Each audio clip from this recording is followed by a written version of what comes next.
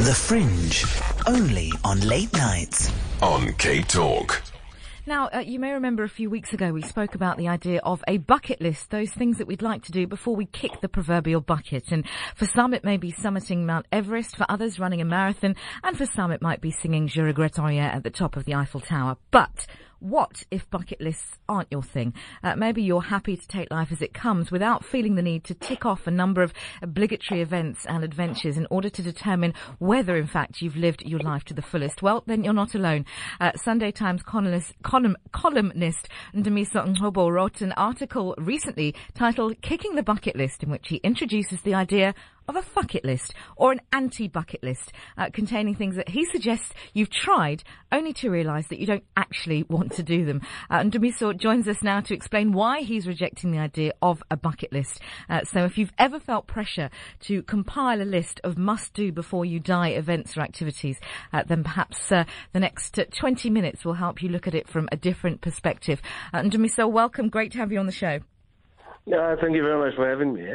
Where did this idea come from then? Because we've spoken very recently on the show about the idea of a bucket list, and people sort of dutifully sent in their ideas of what they would like to have on a bucket list. But nobody actually said, you know what, SJ, I'm completely uninterested in a bucket list. But when I read your article, I thought, this is actually ringing true with me. despite the fact that I have actually bungee jumped twice as a black person, which I know that you note on in the article is something only for crazy white people, but I'm hands up, I have twice bungee jumped as a person of colour. You know, I have to say this. I have to give props to someone that actually gave me the idea on Facebook, of all places. Someone called Karen Peterson. She just comes up with this thing. She's like, everyone talks about a bucket list, but quite honestly, you know, she's more interested in her bucket list, because it's like she's tried so many things that she just thought to herself, this is madness, you know. It actually yanked me back to my very first collection of satirical essays. I wrote a book called Some of My Best Friends Are White. Yes. Where I wrote an entire chapter just talking about how it is. I don't care for a whole lot of stuff. And I've always just said, you know, being black is adventurous enough. You know, just living, just walking from one part of the township to a different street is adventurous enough. And I'm not interested. And this is from my corporate days, where I remember doing something called micro lighting, where you're sitting, like this thing is like the size of a lawnmower, the engine, and you're hovering above the earth. And I'm thinking to myself, but why am I doing this? I mean, I've got enough excitement in my life. And so the whole idea of a bucket list, I was like, oh my goodness, these are the things. You know how it is, certainly, where people always want to make you feel like you're inadequate because you haven't climbed Kilimanjaro. Yeah. And I'm thinking to myself, I don't want to climb Kilimanjaro. I'm not interested. You know, so that's where it actually came from. What makes me laugh about this is that it's so true. There is this thing, and I think more with social media, where every single moment of our lives is photographed and imaged and WhatsApped and Facebooked into people's lives. Is that at no point does a day go by that somebody isn't doing something that they want to show off about. It's constant. So there's always this thing of, and I'm helping to do this, and I'm doing that, and I'm climbing this, and I'm learning language number 15, and it's like, oh, shut up. Go away. Actually, no one cares. Yeah. I mean, can we just be honest? You know, we do these things as if now, I went and I did this. And you're thinking to yourself, say 200 years ago, my great-grandfather would probably have been fighting off some army and, defending the village and going out and conquering and doing things. Like, literally, I'm supposed to feel excited because, I jumped off a plane. I don't understand. What am I doing? What am I achieving? Other than just sitting there and possibly, getting to the bottom and I've sold my pants. I mean, I don't understand. we really are creating a whole lot of pressure on ourselves that is so unnecessary. Do you think that at the root of this, because the more you're talking, the more I think, you know what, a lot of this is just rooted in privilege. You've got so much opportunity and money that you are able to say, you know what, actually, for the next couple of weeks, we're going to be climbing Mount Everest. Because actually, if the reality for most people is that, as you say, life is adventure enough, just getting from sun up to sundown, without having to say, oh, and what I really need to do when I'm 50 is suddenly circumnavigate the globe in a rowing boat. Good God! I mean, look around you. I mean, I know you're out in the Republic of Cape Town. I know you guys hate. Save me, brother. I mean, I know, but think about it. In this country, in where we come from, are we so insulated from the reality around us that honestly we need to be looking for adventure outside of just staying alive in South Africa? Really? I mean, in my house, I've got a button, I've got a panic button, I've got all sorts of gadgets around me just to help me stay alive. When I get to my gate, I press this button for the gate and I look around, is there anyone coming? And honestly, do you really need any more adrenaline rush than just staying alive in South Africa right now? I mean, can we be serious about this? We live in Africa, and possibly the most violent part of Africa. Well, other than the war zones, but honestly, we live here, and I think that our brains are so steeped in the Western paradigm. We consume too much Netflix. We consume too much Hollywood. So we almost feel like we need to fit in by doing things that, quite frankly, just walking through the streets of Joburg is exciting enough for me, So everyone should essentially just take a trip to Hillbrow and then that's their entire bucket list done, sorted. We don't need to start leaping off buildings and things. Is that what you're saying? Look, listen. I mean, honestly speaking, you live in this country. There's so much excitement. The news cycle is crazy. You're on Cape Talk.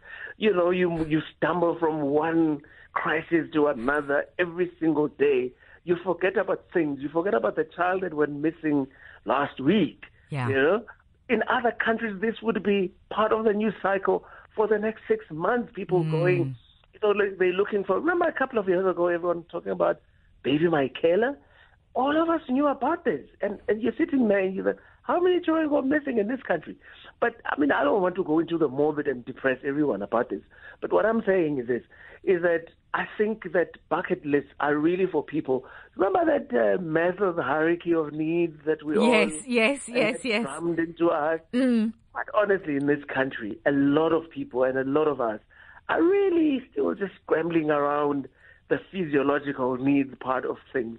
And bucket lists, for me, are kind of so much at the self-actualization part of the pyramid, right at the top, for people who need to sit there and they contemplate, the meaning of life. I mean, can you imagine being a Greek peasant? You're sitting there, you're wanting to go to work, you're busy trying to just, agriculture has just been discovered. And there's Socrates and Plato sitting there talking about, say to me, so what do you think about, is a table after you remove one leg? I mean, I think that bucket lists kind of reside in that kind of realm. I mean, I don't get it. I don't understand why it is that we're so obsessed with that sort of thing, So how about then if we reframe it? Because I'm not convinced that throwing bucket lists out completely is a good idea, because I think somewhere in those lists at some point, if we perhaps make them slightly more altruistic in nature. So if there are a number of rules perhaps that we could apply to the bucket list, which is, number one, you cannot talk about what you're doing on your bucket list on social media. Nobody else needs to know. And your bucket list your bucket list activities have to be something that are genuinely actually going to benefit another human being, and you don't get to shout about it on social media. That seems to be a start. Well, you know what? I cannot fault that. And each one to his own, or her own.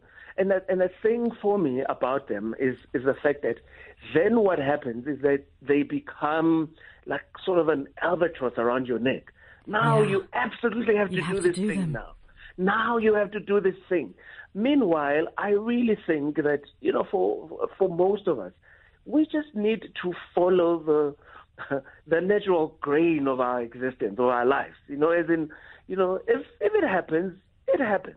Even though I do have things that are in my what I call my bucket list. Well, I didn't name it that. Mm-hmm. But honestly speaking, it kind of is one of those things where some things I really do not need to do. Do you know what I mean?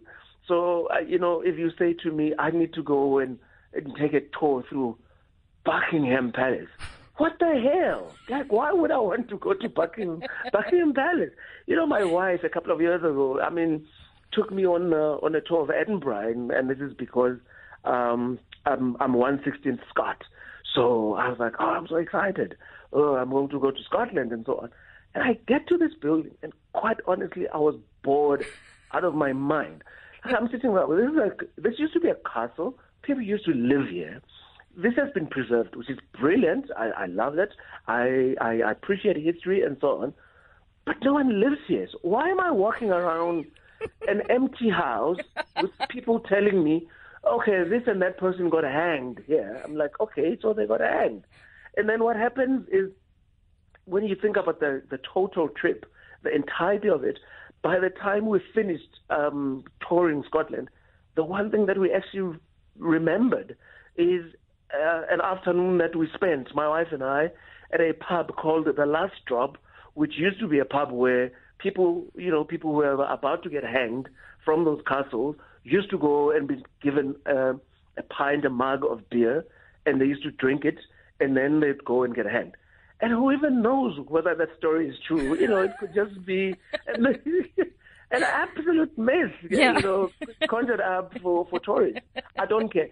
But for me, that's one of the most enduring memories of that entire city, Edinburgh, And so for me, the next time I go to Scotland, guess where I'm going first? I'm going to The Last Drop, the pub where I sat and I had a good time. Not going up some castle and walking around being told about who got hanged there, So listen, so here's the thing, and in the article you do say at the end of the article that, in forwarding these views that you hold, you may end up sort of being labelled as somebody completely unadventurous and having the adventurous spirits of, you say, bottom-feeding plankton. Presumably you're not worried about that, though, at all, which I wouldn't be either. I couldn't give a hoot if people think, oh, SJ, you're so unadventurous. I think, oh, no, come on.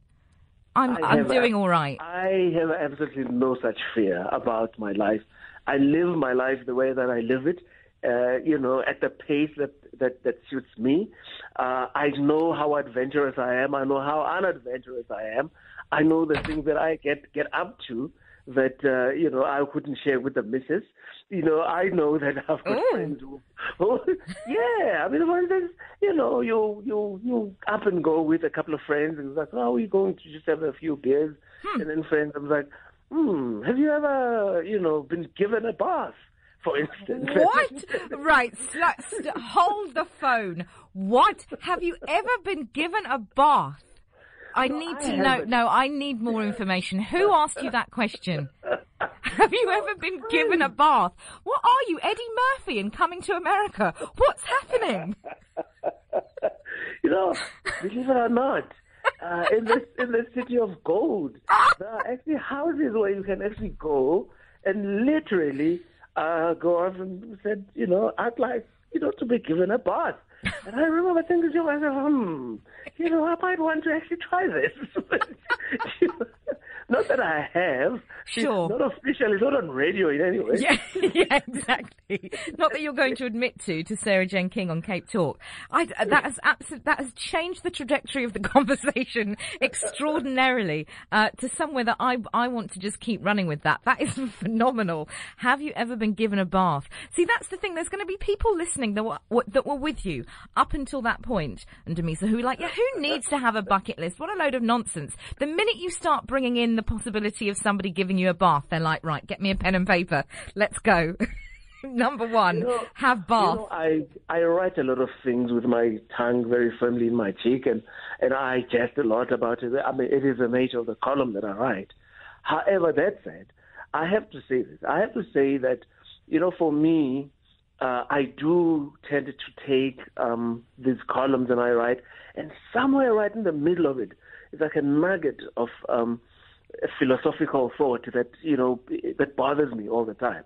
And it really is about this thing. It's about the fact that when I finally kick the bucket, get it? When I finally, when I finally get there, I really like to believe that when I look back, I'm going to say to myself, I don't think I'll be worried about whether I ticked off everything on my bucket list. I don't think I'll be worried about was I such a great human being? Did I contribute so much to humanity? But I think that what will worry me is about an issue that is at the core of existence, which is, did I really, literally do everything in my power to immerse myself in this phenomenon that we call life, and did exactly what I wanted to do? Do I regret the things because I'm not so worried about regretting things that I did in my life. I do worry about the things that I didn't get to do. But the things that I didn't get to do will absolutely have to be things that I really wanted to do. And so saying to me, have you ever, climbed up all the way to the top of the Eiffel Tower? My wife and I have, we're traveling, and she says, oh, wouldn't you like to just go up the London Eye? I'm like, I do not need to see this.